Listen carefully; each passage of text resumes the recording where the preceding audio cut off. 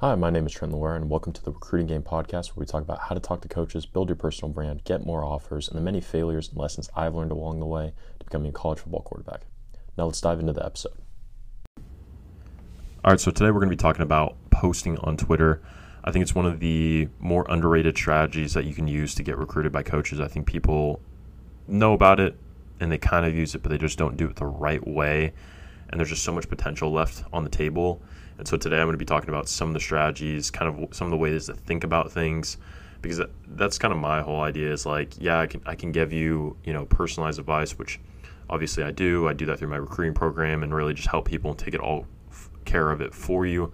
But I think if you can have this just certain frames of mind and just think through things the right way, ultimately that will get you the best results, and you can just repeat that for so long that eventually you're just getting the results that you want, which is interest by coaches, offers by coaches, and so on and so forth. So let's kind of dive into it. And I think some of the things is that, like, me personally, I had some posts that did really well, gained me a lot of traction, whether that was just follows by coaches or DMs by coaches. And actually, I do remember I can't remember if it was during COVID, I think it was during COVID, that there was a kid, I'm trying to remember his name, but he posted a lot on Twitter, and it was just like him in his backyard. He would throw in some shoulder pads and he would just rip the ball. And I didn't think he was like anything crazy, but he would post on Twitter and people loved it. And he was, I mean, he's fairly good. I think he ended up where he should, but he ended up with, I can't remember what the whole situation was. I'd have to go back and look. I eventually found his account not too long ago. I was kind of diving deeper into what happened. But, he was able to get recruited, able to get some offers just by posting on Twitter and people loving it, and they retweeted it, quote tweeted it. I remember he had some ridiculous people quote tweeting it and replying to it and saying hey, you need to check this kid out. And obviously that is a very extreme example. I think for me, I would do a case study on that, and I probably will do at some point, just breaking that down, because I think there's some takeaways you can get from it. Of course, like I said, this is an extremist scenario. I doubt that, you'd get Stephen A. Smith replying to your thing and saying oh, hey, you need to offer this kid. But it just goes to show that, posting on Twitter can do a lot for you. I mean, it's the same thing with any other social media. You can blow up and have a lot of hype, and that will result in good things if you do the right things about it. And he did, and it ended up, I think he got an FCS offer, and I almost want to say he ended up leaving school early or something crazy to that extent. But it was very fast, and he ended up, I think he went to UNC Charlotte, which is, awesome, which is now a Group of 5 program. So kind of just from that experience, that really opened my eyes to it, and I ended up posting on Twitter a lot more. I just would post a lot of my workouts, stuff like that, and kind of one of my last posts at JUCO did really well. I think it got 10K impressions, something around that extent. Got a couple follows from it. Coaches were even the coaches I were talking to were like, hey man, saw your throws, looked really good. Just kind of helped build a little more interest, and honestly it was pretty shortly before I committed. I was pretty much aligned with what was going on, but decided to put out there, just kind of get some more stuff going, and it helped me out a ton.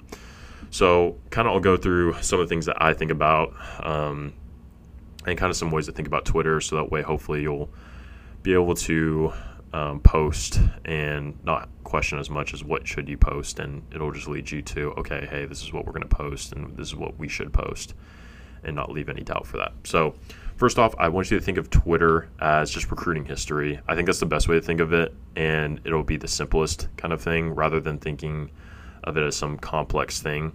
It's really just a way for coaches to be okay, what is he up to right now?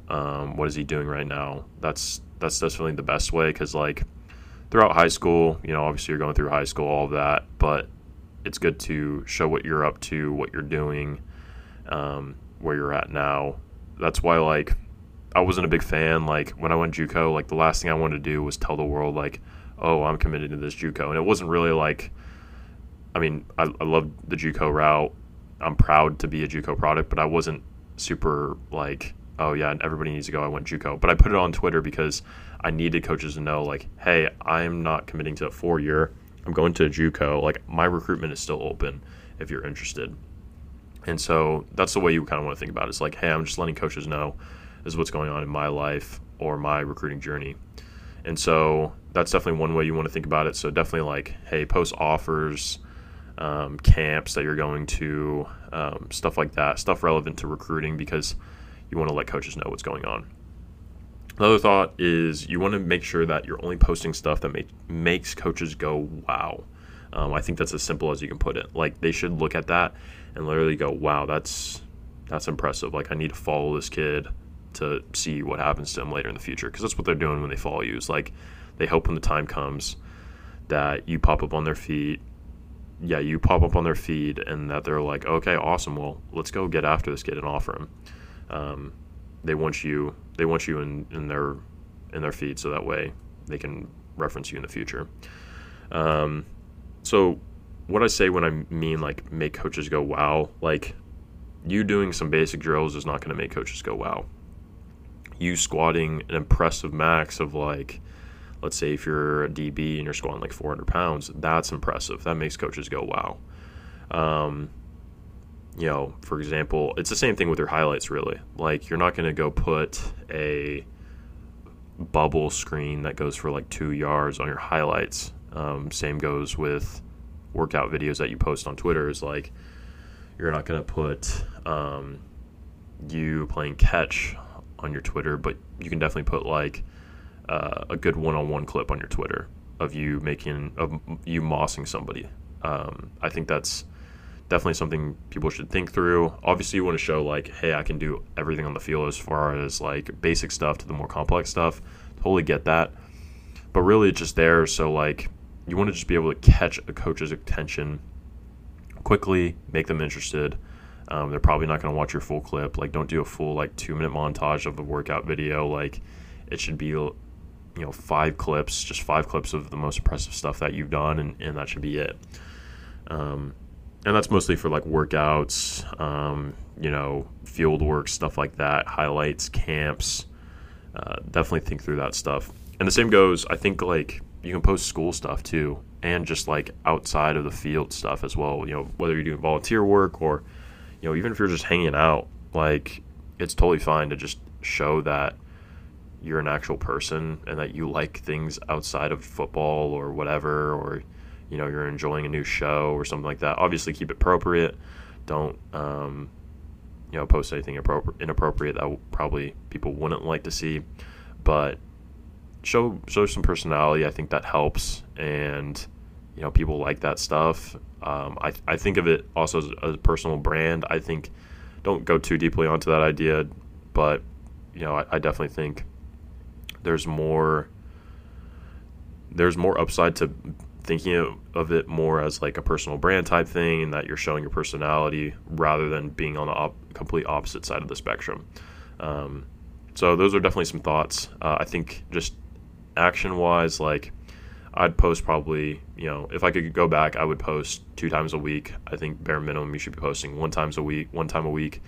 And again, it should just be something simple. It doesn't even have to be a video or a picture. It can just be as simple as a simple little post about, something, whether it's just football related or not, just something super simple. It doesn't have to be anything crazy. But those are some takeaways. Hopefully this gives you some ideas on what to post, and kind of what to do next. Definitely just start to execute on that. I think you'll see a lot better results by doing that rather than not posting or just retweeting stuff, because that's what coaches want to see. Like, if they're following you, it's because they're interested in you and they want to see more from you. And so if you can continue to fill their timeline up with you, the more they see of you, the more they think of you, the more that you're in their minds, the better result you're going to get and the more interest you're going to be able to build. So, and that's ultimately the game, is build more interested, which leads to more offers, which leads to more interest, and it kind of flywheels from there. So, get out there, start posting, put together some more good stuff, and make coaches go wow. And I'll see you on the next one. Peace. Hope you enjoyed today's episode. If you did, be sure to follow for more episodes, leave a review, and even give me a follow on Twitter @TrentLaura14 for more content like this. Peace.